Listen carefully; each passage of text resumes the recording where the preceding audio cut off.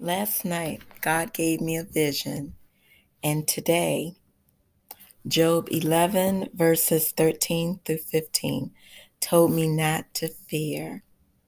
Stepping out on faith, even after all my accomplishments and blessings in my small life, still makes my heart skip a beat.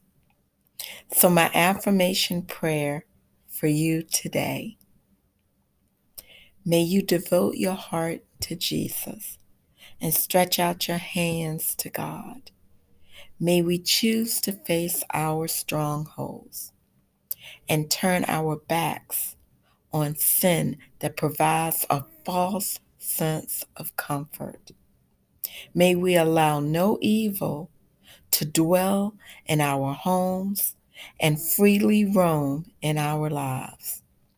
Then we will be freed of fault and guilt. Then will Jesus lift up our face. Then can we stand firm and without fear. In the precious name of Jesus, I pray.